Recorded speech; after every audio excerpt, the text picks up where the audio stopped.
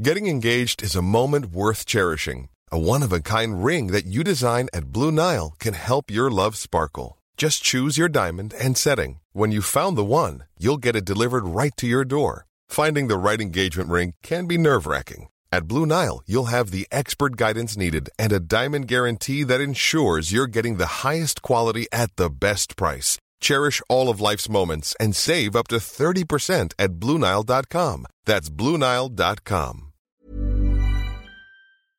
And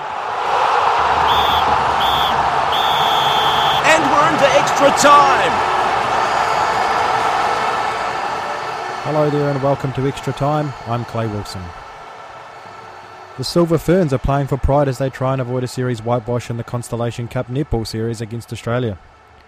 New Zealand have lost all three tests. Wednesday night's 12-goal loss in Adelaide assuring the Diamonds would win the title for the fifth year in a row. The former Silver Ferns coach Yvonne Willering told Stephen Hewson the side seems to have lost its way. At the moment they're trying to play safe netball, and by doing that they've got no ball speed, and you can see that that's what's happening. No one wants to make a mistake, but by doing that you're losing your team cohesion on that. But in that last quarter New Zealand made, I believe, far too many subs. I just didn't understand the reasoning for it, because Grant going to wing defence, I doubt that she'll be playing much at wing defence going into the Commonwealth Games, and same with Whakahakatau, really hasn't had court time as a goal defence, and against a team like Australia, I'm not quite sure what the reasoning for that was. And Whakahakatau was playing really well at goalkeeper. Why would you move her from that slot? So, if it's just a question of getting players out on court, no, I don't buy that, because, they still had opportunities, and really we don't want that bigger score differential in the game. So what do you feel or think when you see a coach operating like that? Is that the sign of a coach struggling to find answers?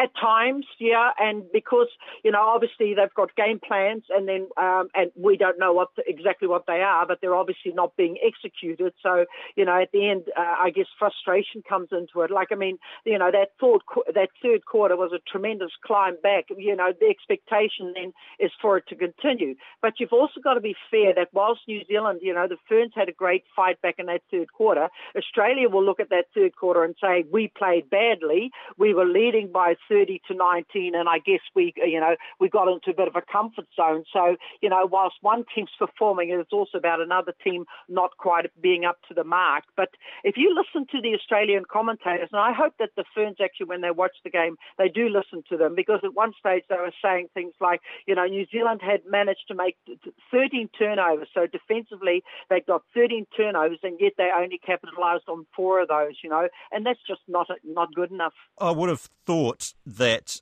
while the Constellation Cup is obviously not the end goal, it's the Commonwealth Games here, but putting yourself in the position where now they face the likelihood, or quite possibly, losing this series 4-0, that's got to have a huge impact on confidence, doesn't it, when you look ahead to something like the Gold Coast? Yeah, I know that we're saying, we're looking ahead to the Commonwealth Games. No, I think that it really needs to be a step at a time. I think the present, every time the Ferns take the court, when it's a national team, the expectation is that, we're going in there for a win, not just to develop players, So, yeah, I don't quite buy that. Australia, they've also said exactly the same. But the thing with them is when they make the subs, it's very much tactical. Thwaites coming on certainly made a difference. She's a slightly different player to Bassett. Bassett wasn't shooting the desired amount of goals, and that's where Thwaites then came on to it. And same when Maloney came on, they didn't lose anything. So again, when we make our substitutions, it's not going to be just to develop players. Surely it is supposed to be just to add that little bit extra to that team performance. Is the big puzzlement for you, as you mentioned there, that third quarter comeback, and then to make those changes in the fourth quarter when they sort of got themselves back in the game, is that the most perplexing thing for you out of that test? Yeah, but the thing was, in that third quarter, they were pegging it back, and they were only 4 goals behind, but then you could see it was slipping again, So rather than those players taking that responsibility, I guess they decided that you can't leave it too late. They left it too late, going from the first to the second quarter, making the right sub, and certainly I would have thought that Whakahakatau, for one, should have started the game. She's performed well, and, I thought she deserved a starting position. So, it's going to be interesting to see what the starting lineup is. And I've always said in the past, a team that makes a huge number of changes is normally the team that's trying to catch up, that's trying to come up with answers. It would seem Janice Southby still doesn't know what her ideal starting lineup is. No, exactly, and I think that's right, because none of the lineups that have gone on have shown any consistency from one quarter to the next, and I think that's also made it difficult. She's reluctant to take Tutaia off, but sometimes I question whether they rely too much on her, and that's where individuals don't take on the responsibility for themselves. When Mears and Selby Ricketts are on together, they know they have to nail it because they haven't got the reliance of the long shot from Tutaia. So, sometimes you've got to question, is it right just to leave a player off to get that team unity?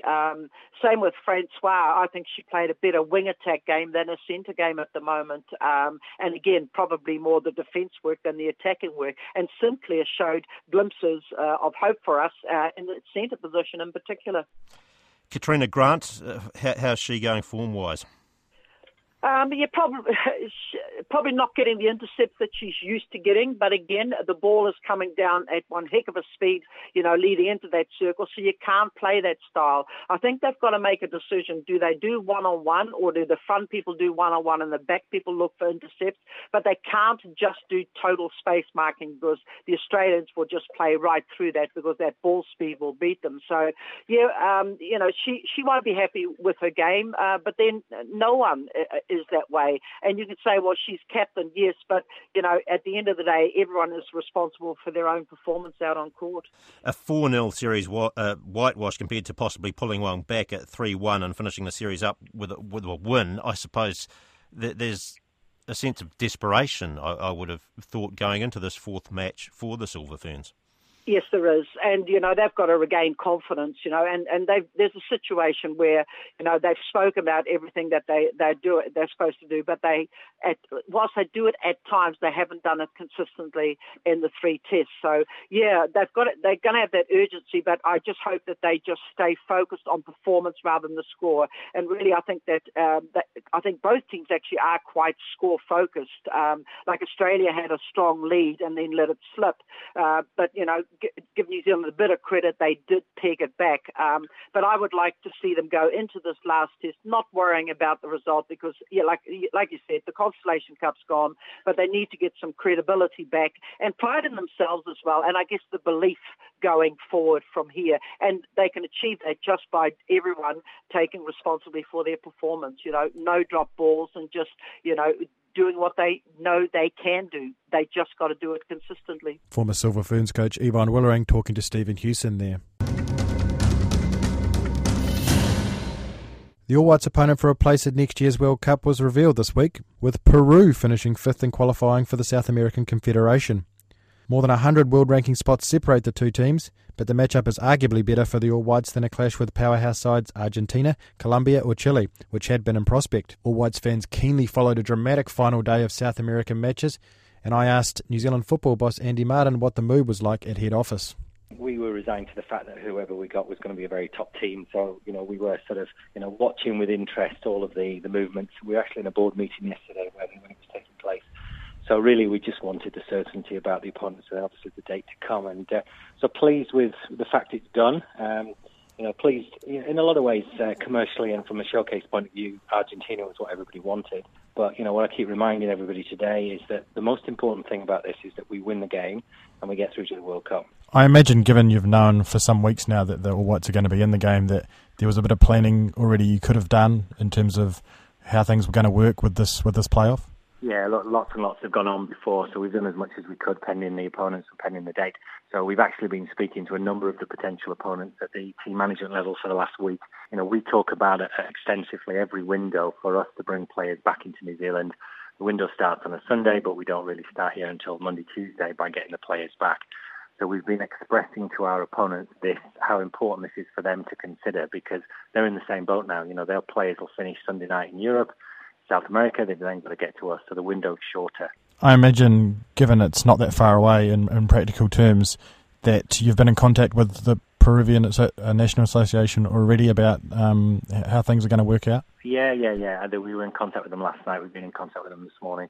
And so really how this works is obviously we put a proposal to say what we'd like, they make their comments, and they'll go to FIFA, and we'll both go to FIFA. And if we both say the same thing, hopefully FIFA will agree. If they don't, then FIFA sort of decides. I know, obviously, Anthony has said that Saturday is his preference in terms of preparing the team. Yeah. Is there a certain element here of, I guess you're trying to get the best possible advantage, especially given you've got the first leg, so you can potentially get an upper hand going into that second game, going away? I guess a couple of points really there. Obviously, we want the best for our team to be prepared. So, of course, the Saturday is why we want Saturday. But I think that's exactly the same for the other side in this regard. So I think we've probably both got the same concerns, issues and desires. But your latter point is true. Ultimately, what we've got to understand is this is not about an extravaganza of football. This is about a team called Peru coming to New Zealand to stop us from going to the World Cup, to stop us winning $10 million. And ultimately, that has a major impact on football in New Zealand over the next 5 years. So we need to do everything possible on and off the field to make it as difficult for them to come into our manor and take that away from us. So what I've been appealing to everybody today is to say, start thinking about the consequences here. How do we make it difficult? Because when we go to South America, we all joke about the fact that, the noise levels outside the hotel, the disruptions, the uncomfortableness, the hostility, it's all going to happen. We know it's coming. So what is New Zealand, what are we collectively going to do to help Anthony win on the field? And that's the key theme right now. Let's make it a very difficult experience for them because we're used to doing this. Our boys are used to flying on a Sunday night and playing on a Thursday, Friday. But you can guarantee Peru won't be. New Zealand Football Chief Executive Andy Martin. No All Blacks will play for the New Zealand Men's Sevens team at next year's Commonwealth Games. The National Men's Sevens squad for the 2017-18 season is having its first training camp with new coach Clark Laidlaw in Mount Maunganui this week. It's the official start of a newly centralised Sevens program based in Tauranga. All contracted All Black Sevens players are now required to live near their base in the Bay of Plenty. The international season kicks off at the Oceania Sevens in Fiji next month, before the opening rounds of the World Series in Dubai and Cape Town in December. The All Blacks are off limits to Laidlaw for the Commonwealth Games on the Gold Coast in April, but he told Joe Porter he does have a list of Super Rugby players he can call upon if required. Yeah, well, we've got a long list that includes, from an administration purpose with the Commonwealth Games, you have to have players on a long list. So there is Super Rugby players within that group. But we've got to make sure, we've got to work out if the players we've got between now and sort of January are good enough, or we think they're good enough to go and win the Com Games, or if we think a Super Rugby player that we've got on the list can actually add or improve our team. So again, we just need to make sure the players we've already got, we give them an opportunity to become really good. Yeah, and I mean, how late would you leave it before you called a Super Rugby player in to prep for the Com Games? You'd want them under your guys for a little while. Yeah, well, we've got an agreement with the Super Rugby teams around what that looks like, and it's a month leading into the Com Games. So if any player comes in, they'll play potentially in the two tournaments in Sydney and Hamilton, and then if we think they're good enough after playing in Sydney and Hamilton, then they're up for selection to come in for a month leading into the Com Games. Okay, and you think that gives you enough time to get them sevens ready to take on the likes of the might of Fiji? Yeah, well, we'll soon find out, won't we? So, that's what we've got to try and work out over the next couple of months. Is a player coming in for a month going to be better than the players we've got between now and then? So, again, there's a bit to get through over the next 2 or 3 months before we actually need to make any of those decisions. Certainly going to be pretty busy, and I guess the Oceania tournament gives you an early opportunity to gauge where your team's at against the likes of Fiji. Yeah, well, that's right. All these teams are going to be, quite well established, the teams we play against there, so we're expecting a pretty tough weekend. We've also got a team going up to San Jose the weekend before, which is quite an exciting addition to the programme. The development team is going to San Jose the week before. So getting through those 2 weeks will give us a real indication around the players we've already got. We've got a development team, so we'll get a look at another group of players. So that's quite an important part of the year leading towards Dubai and Cape Town. Have you come up with any targets or goals? Have you set yourself in the team this year so far? No, we've not talked about specific targets or goals. We've certainly talked a lot about how we want to operate and how we want to prepare as a team, both on and off the field. So really we've spent the last couple of months really looking hard at our identity and some of our vision and values around how we want to look and how we want to prepare and how we want to be seen as a team. And now we've started the rugby, which is exciting. We're now back on the field for the first time in the last couple of weeks. So the goals are really to prepare the team well, to work hard, and I think once we get closer and get through a few warm-up tournaments or even the first couple of tournaments, that'll give us a real indication around where we're actually at on the field. After what was a fairly disappointing Olympic campaign and World Series last year, what do you think needs to happen for the New Zealand side to get back to the top of the game? Well, I think we need to really understand what we're trying to do as a group on the field. So get some real clarity to our game. We need to, you touched on there, we need to get good players here. We need to work hard to get our recruitment right so we have good players that we can make better. And probably the last part is the consistency. So I think last year we all seen on a given day we played well and we beat all the teams last year, all the top teams. But we couldn't do it consistently, and we couldn't do it when it really mattered in a semi-final. So I think that consistency, along with how we're training and hopefully the recruitment, can at least push us back into that, into winning a few tournaments and trying to get that consistency to challenge for the big tournaments when it really matters. That was Clark Laidlaw speaking to Joe Porter.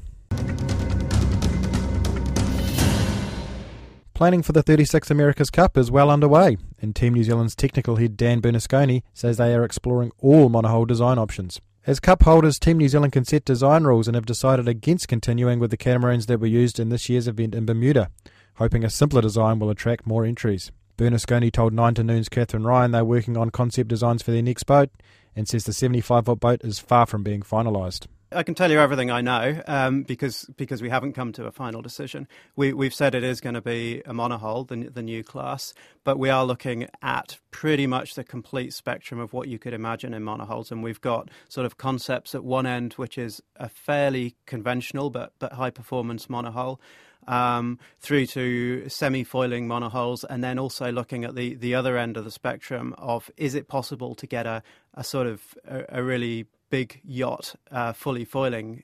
I mean, the sailors who are listening will know about foiling moths, which are single-handed fully foiling boats, which are great boats.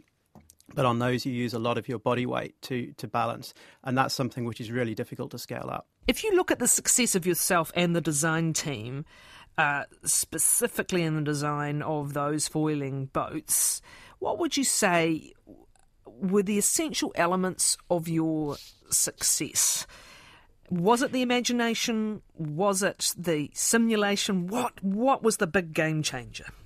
Yeah, I think it was both of those. At the beginning of the campaign, as you said, we were really struggling for funding. And we had quite a small team, but we knew that to take on Oracle, we'd have to be pretty bold in the design. And there's some advantages in being in a small team. It's easier to come up with sort of more radical ideas just in a sort of more open environment. So I think that helped a lot. And then, using simulations, again, when we were struggling to actually build real test boats and put them on the water, we put our efforts into simulation tools, which enabled us to develop concepts more quickly and get those tested than I think we would have done if we'd have been putting all our efforts into boats on the water. There was a lovely description I've seen of the winning boat, and I don't know whether you'll agree or disagree, was basically a catamaran with an aircraft wing for a sail, balancing on top of 2 big canoes, on top of 2 or 4 surfboards. Yeah. Is that sometimes where it begins, beginning with known concepts or known pieces of engineering and then wondering what you could do if you put them together or adapted them somehow? Yeah, I mean, engineering is all about building on technology and... Yeah, I mean, the aerofoils or the hydrofoils that the boat is sailing on, hydrofoils have existed for decades, and they've been known to make boats fast. I guess what's been the challenge in the last 2 campaigns is making it stable and something that can you can sail accurately through waves and through gusts of breeze, rather than something that's powered by an engine, which is how most hydrofoil boats have developed. But yeah, very much it's about using sort of solid understanding of the physics and engineering principles. You began, I think, with pure mathematics and then switch to engineering, just wanting to put it into practical use, I guess. What would you say have been the really solid building blocks of your career? Things you got right or things you got wrong? Yeah, I started doing maths at university, but kind of realised it was so abstract that I wanted to do something a bit more grounded. I think what's been massively useful to me is, although I'm not a software programmer as a profession, it's becoming increasingly important for engineers to have strong programming skills, so that all of the concepts that you develop and the physics understanding you have is something that you can develop into simulations. So I think that's been a big help to me. 9 to Noon's Catherine Ryan speaking to Team New Zealand design boss Dan Bernasconi there. The New Zealand Breakers started their new Australian basketball season with a whisper rather than the roar they were hoping for in their opening round loss to the Cairns Taipans last weekend. Usually known for their scoring capabilities, the Breakers' offence was their own worst enemy in the opening match, and they will now try and flip the tables on the Sydney Kings in Auckland tonight. One player who the Breakers will rely heavily on to spur that attack is shooting guard Kirk Penney. Penney came down with a stomach virus before the game but played through it. The virus clearly affected the 36-year-old as he managed just 7 points and 1 assist. But he's recovered in time for tonight's match. Breakers coach Paul Henare told media with Penney healthy again, they've managed to get themselves back on track. We had it all there going into the game. I just didn't think we the end of our execution was great. Whether it be a sloppy turnover or not converting plays. So we got ourselves in a position to put points on the board, but we didn't capitalise. And so after the review, it wasn't about hey, we don't have enough in our arsenal to put points on the board. It was more just focusing on, hey, look, we did get good looks. We've got to knock those down, and guys put in work every single day. It's about staying true to who they are as individuals and believing in the shots that we are getting and the opportunities that we're creating. We just got to convert. And Sydney, they've obviously come off a first round loss as well. What sort of are you expecting from them? Oh, same from us, I guess. No one likes losing, and you want to bounce back and get a win. And for us, well, for both teams, losing one on your home floor, you really need to bounce back and have a good performance in the next one. So I expect they'll be really fired up for this one. How imperative is it to have Kirk Penney firing on all cylinders in this game? Yeah, it's important, but not be all and end all.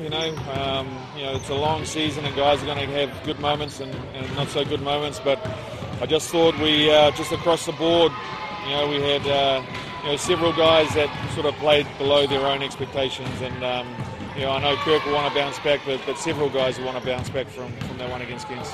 Breakers coach Paul Henare. And that brings us to the end of Extra Time for another week. Remember, if you wish to contact us, you can email us at sport@radionz.co.nz. But on behalf of the Extra Time team, I'm Clay Wilson. Bye for now.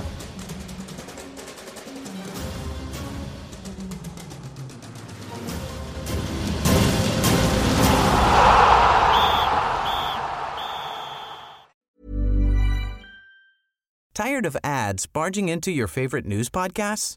Good news. Ad-free listening is available on Amazon Music for all the music plus top podcasts included with your Prime membership.